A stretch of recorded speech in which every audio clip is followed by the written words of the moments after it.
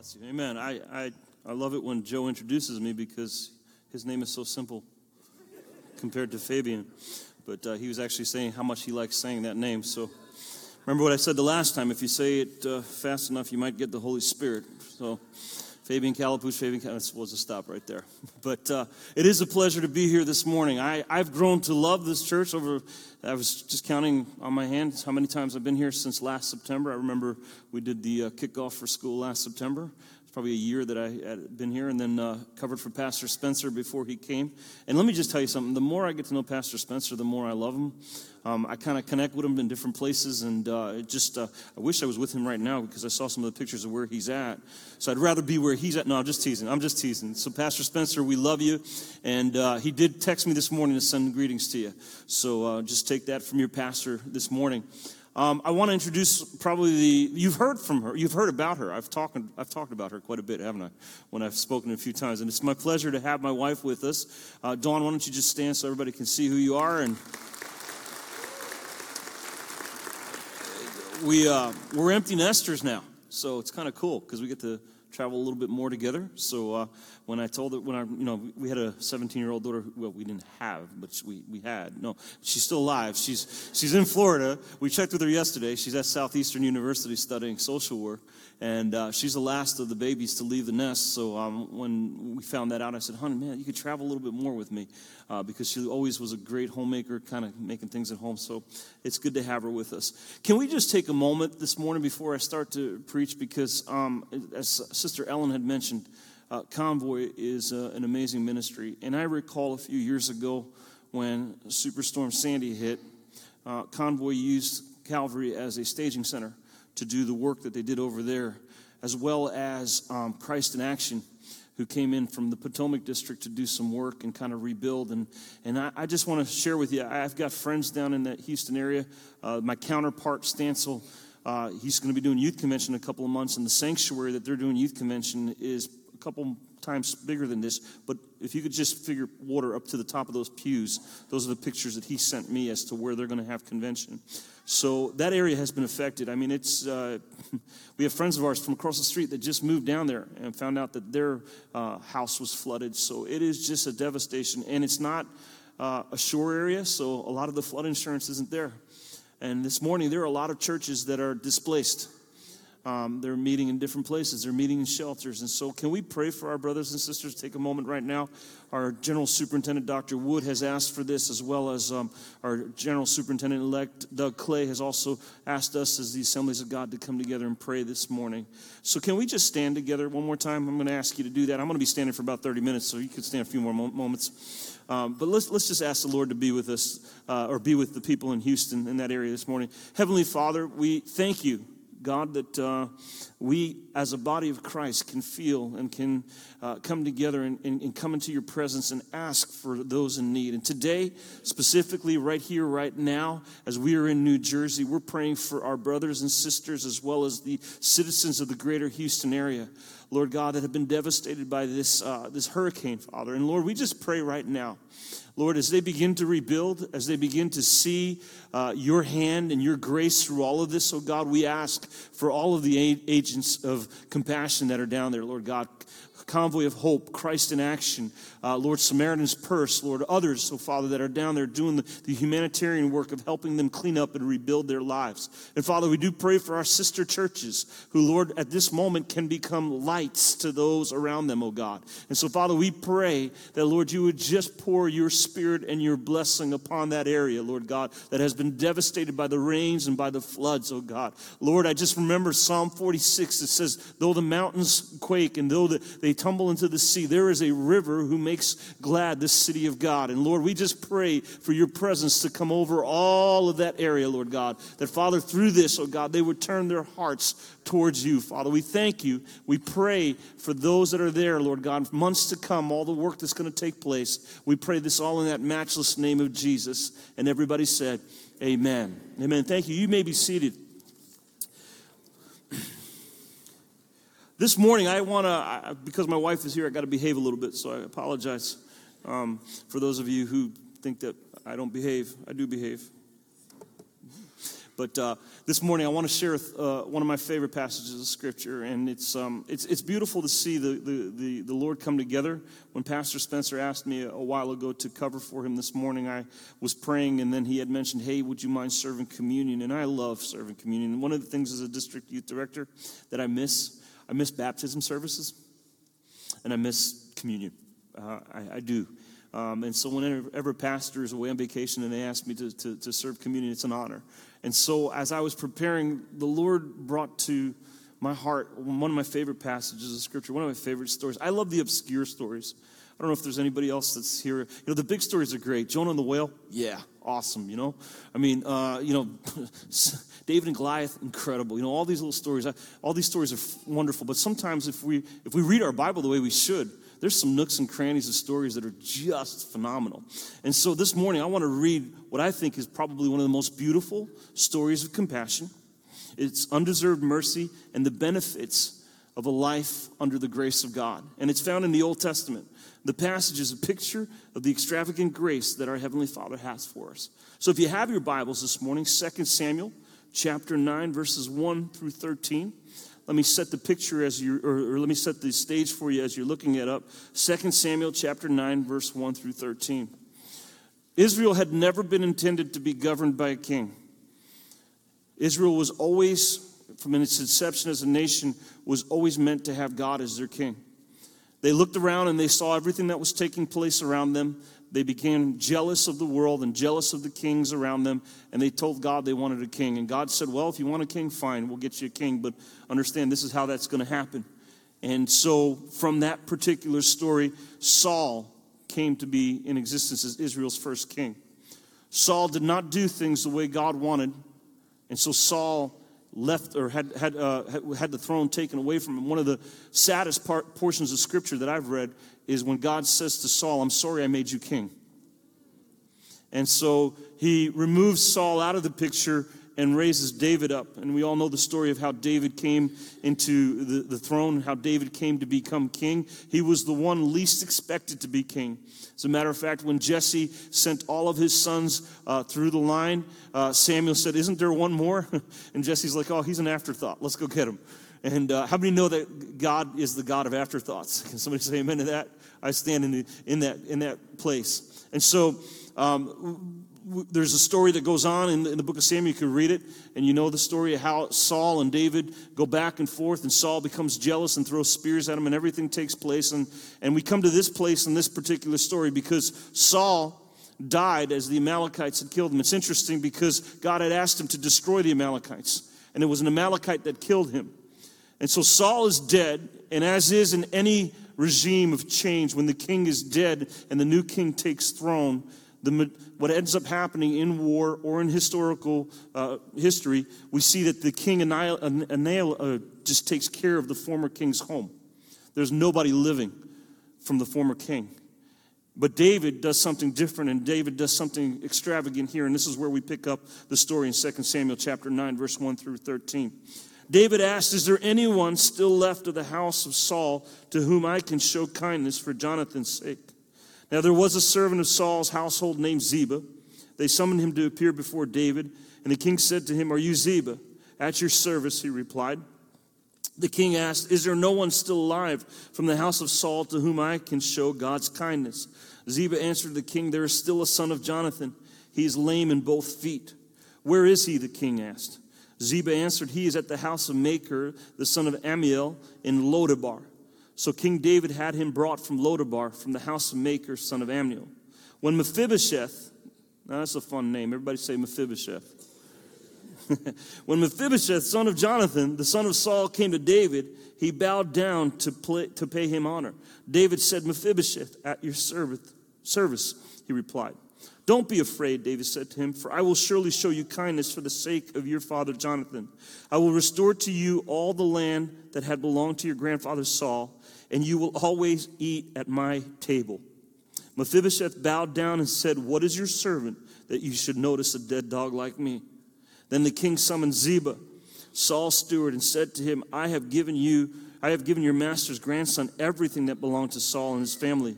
You and your sons and your servants are to farm the land for him and bring in the crops, so that your master's grandson may be provided for. And Mephibosheth, grandson of your master, will always eat at my table." Then Ziba said to the king, "Your servant will do whatever my lord the king commands his servant to do." So Mephibosheth ate at David's table like one of the king's sons. Mephibosheth had a young son named Micah, and all the members of Ziba's household were servants of Mephibosheth. And Mephibosheth lived in Jerusalem because he always ate at the king's table. He was lame in both feet. Let me repeat verse 13 again. And Mephibosheth lived in Jerusalem because he always ate at the king's table. He was lame in both feet. Lord, add your blessing to the word. May our hearts hear what your Spirit is saying to us today. Thank you for the grace that was extended on Calvary. And as we read this story, let it come alive in us and challenge us. In the name of Jesus we pray. Amen. Beautiful story. And the story will go on in just a few moments as I share and bring it to light in the sense of what the Lord has laid on my heart today. But I want to start with the first point about meanings of names. Names have meanings. And it's interesting because as I was preparing, I kind of looked up a little research on a few of your staff members, if that's okay with you. And I asked permission of the two. Well, no, I asked permission of one, and I told the other I was going to use her name. So, but Pastor Spencer, his name means dispenser of provision. So whenever you see Pastor Spencer, he lives up to his name. He's giving you provisions every Sunday morning when he's preaching the word. He's here ministering to you and giving you dispensing of the provisions of God. Sister Ellen means light. So how many know that Ellen brings light to any kind of a situation? She brought light to the fact that you need to give your offering today, didn't she? She did good with that. And so Ellen means light. And Yvonne, this one was interesting, Pastor Yvonne. The Hebrew gift or the Hebrew word is gift of grace or gift or grace of God. And that's what it means in Hebrew. But the origin of Yvonne, this was really cool. This was the one that fascinated me the most. Some of you sitting there going, is this anything to do with your sermon? Yes, it does. Trust me, we're getting there, okay? But Yvonne comes from the French or German word, which means yew wood or archer. Now, the yew wood, what the yew wood was the wood that was used for the bow. So the bow is what's used to shoot the arrow. So Yvonne brings stability to a situation.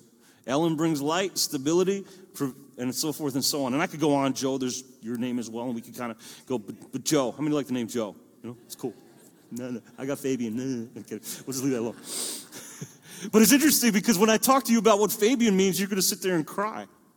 All right? Because I'm that type of person that just, I love to figure things out. Now, my family, we've got some great names. Dawn, my wonderful wife of 26 years, means sunrise. I've had the sunrise for 26 years. Oh, it's so awesome. Oh, yep. I got to buy her lunch today, too. Matthew, my oldest, means gift of God. My middle one, Andrew, means man, warrior. And then my daughter means Michaela, who is like God. That's, those are some great names. And, when I was younger, I'd go to the Christian bookstore and they'd have your name and then they'd have the meaning to the name, but they never had Fabian. I got a complex, I had issues with this. I really did. I would say, why not Fabian? What is wrong with the name Fabian? Why would you not have Fabian there? Your name is in trouble when they have to special order it and it takes 2 weeks back in the day. All right, now you just kind of look it up on the internet, so forth and so on. Some of you older saints know exactly what I'm talking about. You'd have to special order something, and it would take 2 weeks. So I go there, I write my name the way I want it. Now, let's be honest with you. Anytime I'm at Starbucks, you know what name I give? Joe. Isn't it true? I give Joe. Or sometimes I get a little creative and go with Thor or Batman. But they kind of look at me and they laugh. But Fabian, they P-H-A-B-I-A-N, Phoebe, phobia, phibia, fibina, all those kinds of things. So when I went to the Christian bookstore and I paid the $2 extra because the special names cost a little bit more, okay? Come on, with me? I got really excited about it when they called me and said that my name was in. So I go to the Christian bookstore and they hand me this little certificate that says Fabian. And I'm expecting valiant one, or, man of great honor. The name Fabian means bean farmer.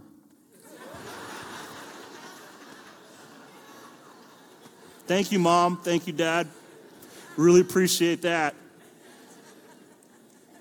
But being farmer isn't as bad as Mephibosheth's name. Because when Mephibosheth went to the Christian bookstore in Scripture, his name meant shameful thing. Yeah. See, I'm glad some of you feel the same way I do. I'm glad, okay, Fabian's not too bad, Mephibosheth.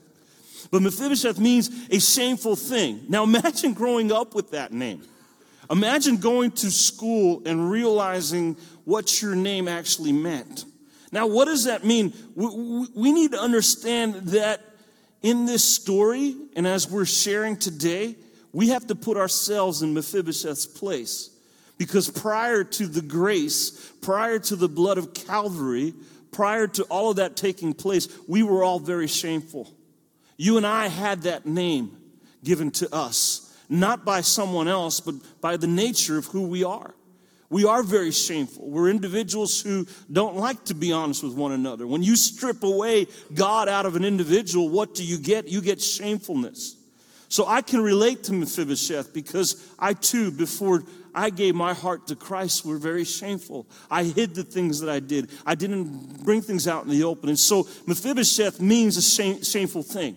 Now the second thing about Mephibosheth that I want to pull out of Scripture today is that, again, going back to the historical thing, how did this take place? Jonathan and David were best friends. Jonathan was the son of King Saul. Jonathan and David fought in wars together. They spent time together, and one day they made a vow to each other saying, regardless of what happens, they saw it going south. They saw Saul's anger and Saul's jealousy towards David, and in a conversation they said to one another, David said to Jonathan, if you live, look after my home. And Jonathan said to David, if you live, look after my home. And so that promise of looking after one another came to fruition as we look in 2 Samuel chapter 9. Now, what ends up happening is once Saul is dead and Jonathan dies the same day of the war, guess what? News gets back to the house of Jonathan. And we pick that up in 2 Samuel chapter 4, verse 4, where it says, Jonathan, son of Saul, had a son who was lame in both feet. He was 5 years old. We saw some of those little guys here today. He was about 5 years old. And the news came about Saul and Jonathan from Jezreel. His nurse picked him up and fled. And as she hurried to leave, he fell and became disabled. His name was Mephibosheth. So Mephibosheth became crippled not by birth, but by falling. And in the book of Genesis, there was a great fall that took place when Adam and Eve, who were supposed to live in communion with God on a regular basis, decided not to trust God. Let's talk about the first sin for a moment. The first sin had little to do with disobedience. The fruit of the first sin was disobedience. But if you take sin and you strip it down to its number one situation, it is a mistrust in what God has intended for you and I. When a person decides to have relationships outside of marriage, it is a mistrust that the institution of godly marriage isn't what it's supposed to be. When we look through everything in Scripture, sin can be taken back to the fact that we do not trust God, our Creator, for what He has made us for. And so in this particular passage here, God in Genesis, because of Adam and Eve, we have been crippled. It's called our nature. Our sinful nature constantly is at work within us. You know what I'm talking about. It's the traffic jam that you kind of get behind and you want to say a few words to that person. Or you're looking out for yourself more than you're looking out for someone else. That's the nature that doesn't belong. That's not a godly nature. God is a giving God. God gave of His Son. God gave Adam and Eve everything they wanted. Everything they wanted. Can you just imagine that? You being Adam and Eve and God saying, you can eat that, not that,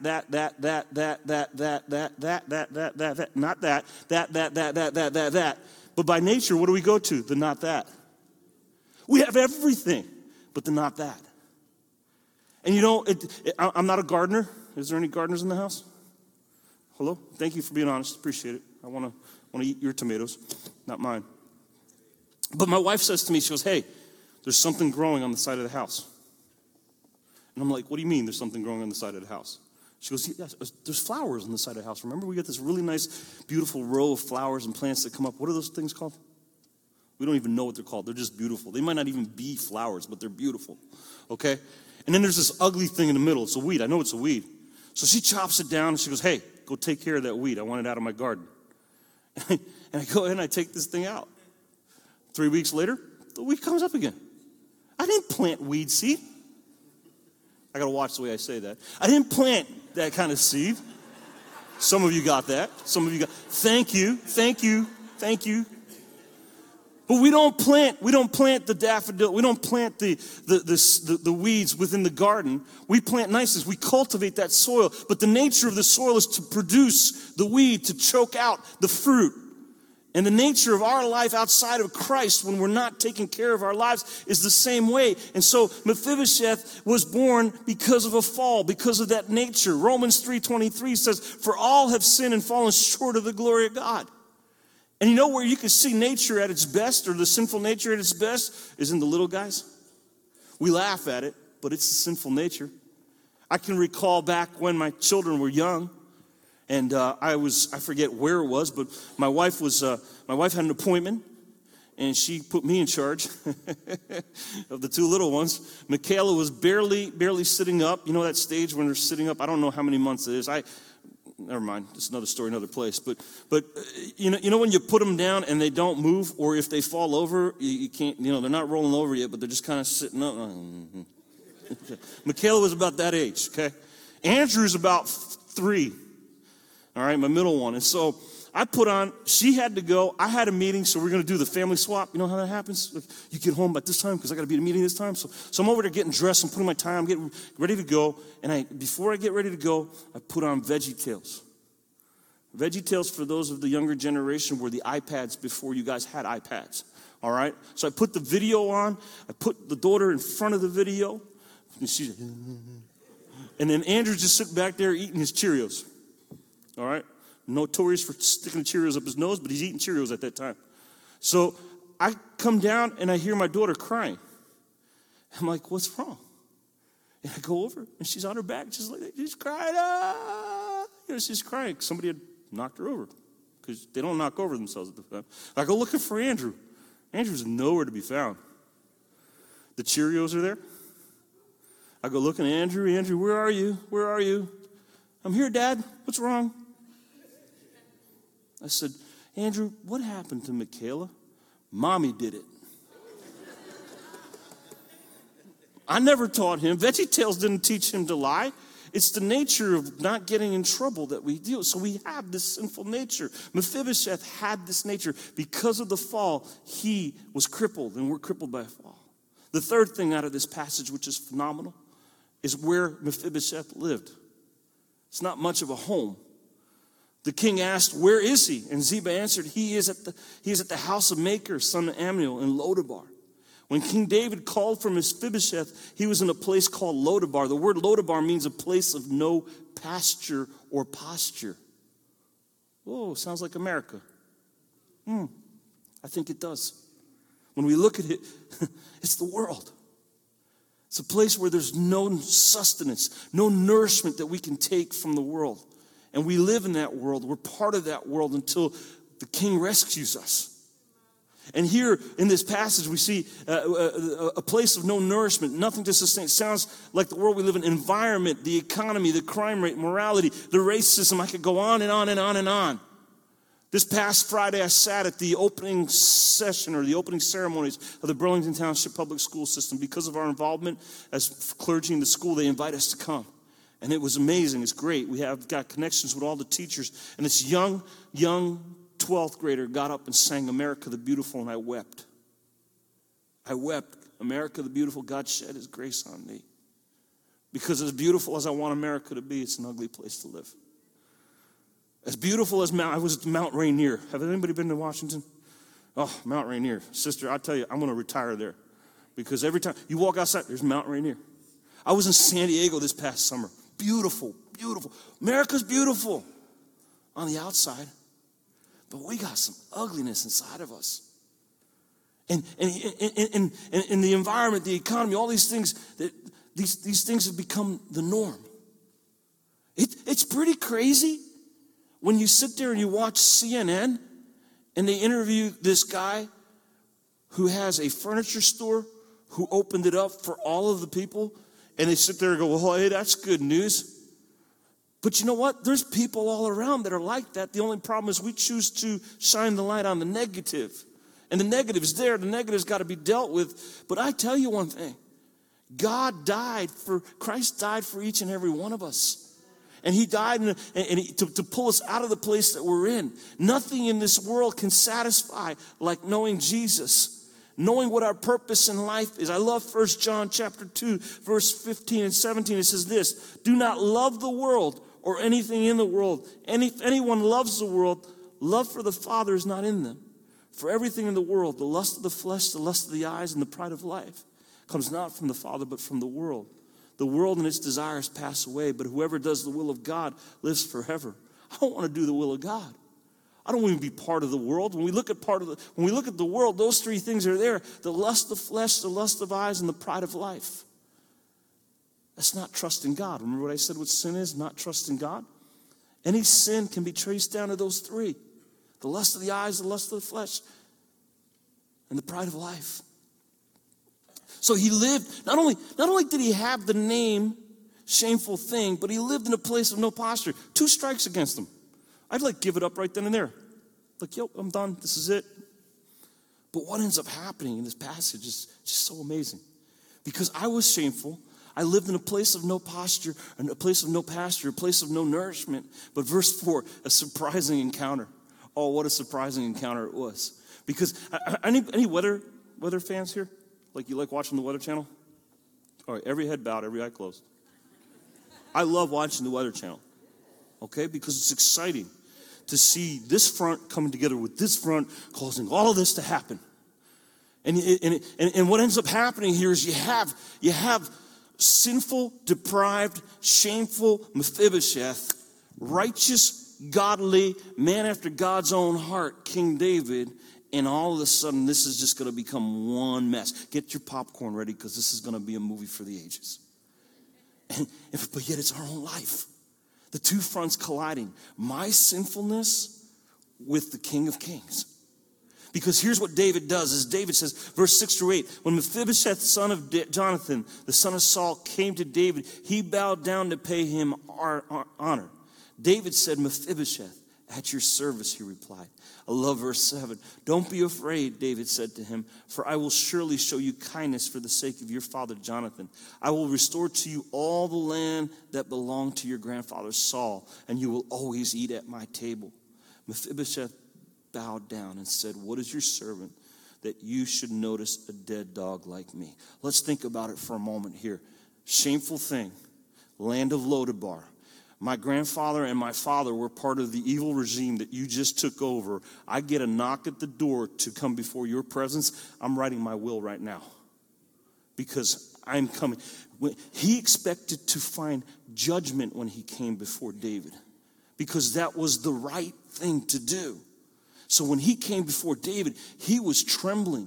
That's why he said, I'm like a dog in your presence. He said, why would you look at a dead dog like me? He came to the king expecting death, but instead he found mercy and so much more. He was invited to sit at the king's place of honor. Romans 5:8 says it the best. God demonstrates his own love for us. While we were yet sinners, Christ died for us. We find mercy when we deserve punishment. Can somebody say amen to that? Look, Isaiah 1:18. I just read this the other day, and I love it. When I read this passage, come now, let us settle the matter, says the Lord. Though your sins are like scarlet, they shall be as white as snow. Though they are red as crimson, they shall be like wool. Remember, he was crippled at both feet. When he sat at the table of the king, nobody could see that he was crippled. I love this table. Because outside of this, if I can get down here. Am I supposed to do? No, I'm sorry. I did it bad. If I'm outside of this table, I'm Mephibosheth. I'm shameful. I live a life of shame, a life of sin. I come behind this table, and that's all covered by the blood of Jesus Christ. So when I sit at the king's table, no one knows that I'm crippled. I'm redeemed. I'm bought by the blood of Jesus Christ. I'm alive. I'm no longer shameful, but I'm glorious. I'm a king's kid at that moment. But when I'm not behind that table and I'm living my own way, then I'm shameful. Every day, Mephibosheth sat at the king's table. He came expecting death. The benefits of the king's table are amazing. I mean, come on, let's just talk about, we know food, right? Praise God for food. Lodabar, there's no food out there. There's just eating scraps. You're shameful. Lodabar, you're scared because there's a death sentence out for you. Sin will give you a death sentence. That life of sin has you marked. And so you got to hide. And you've got to do things in hiding so that nobody will know. You've got to live in hiding. But when the king calls you, you can come out of hiding because everything that's brought to light is covered by the blood of Christ. And that's the beauty of this story that we're reading, because in the benefits of the king, if we look at these benefits, they're amazing. The psalmist writes them again. He says this in Psalm 103, verses 1 through 5. Oh, my soul, bless God from head to toe. I'll bless his holy name. Oh, my soul, bless God. Don't forget a single blessing. He forgives your sins, every one. He heals your diseases, every one.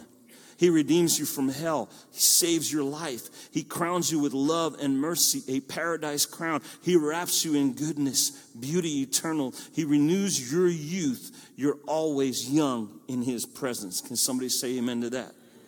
The difference between David's table and the table of King Jesus is David's table hid Mephibosheth's crippledness. Jesus' table takes away our crippledness. We can walk whole, wonderful, amazing. It's an old story. Some of you might have heard it, but I love it. There's a young man who one day met this beautiful young lady in college, and he was just in love with her, loved her so much they got married. She was an art collector. He had no idea what art was, kind of like me. I'm that way. And he goes ahead to every art show with her, and you know, he just, oh, sweetie, whatever you want. And before he knew it, in about 25 years of marriage, he's got this huge art collection, beautiful art collection. They were only able to have one son, and their son was about 20 years old, and mom died. So the husband, who loved his wife dearly, looked at the son and said, son, you're all I have left. But at that time, there was the military draft, and he had to go out to war. So the only thing that the father had was this particular love for art. His son loved art. They all worked together in art. And son's out at war. Son dies. Gets a knock at the door a few years later. And this man comes up to him and says, I finally found your address, sir. He goes, who are you? He goes, you don't know me, but I fought alongside your son in the war. He saved me. He encouraged me. He was the most amazing friend I could ever have. I just wanted to thank you for the son that you had. And he hands them this painting that's wrapped in a brown paper bag. So the father looks at it and puts it to the side because he'd just been so devastated by everything, didn't really want to look at it. And one day he wakes up, grabs a cup of coffee after the guy had left, opens it, rips it up. And there is this semi-good portrait of his son that the fellow soldier had painted. The father begins to weep. And the father says, oh, my son, I haven't seen you in years, but I have you now. He goes to the fireplace mantle and takes a Monet piece of value and puts it aside and places this portrait of his son that was just done very poorly, but it was still his son. And day in and day out, he stared at this, and that gave him life to move on. The man ended up dying. There was an estate sale.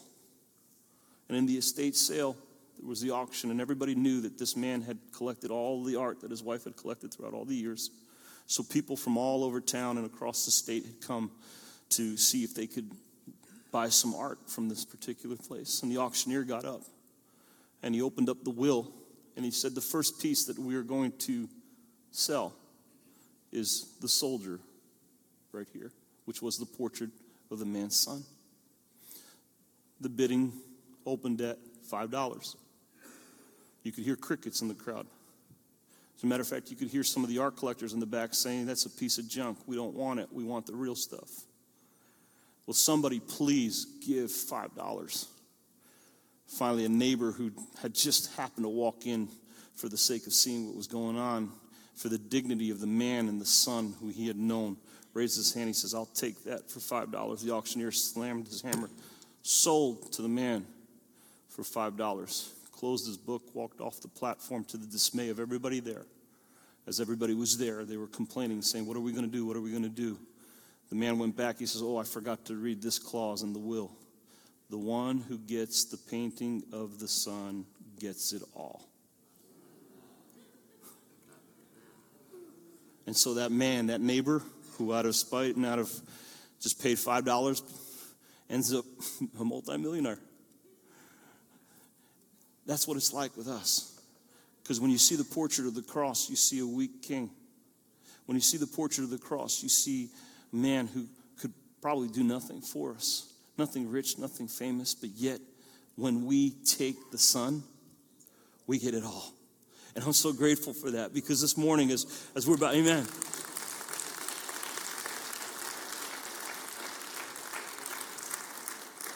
The benefits of his table. Not that there's healing here, but this represents healing.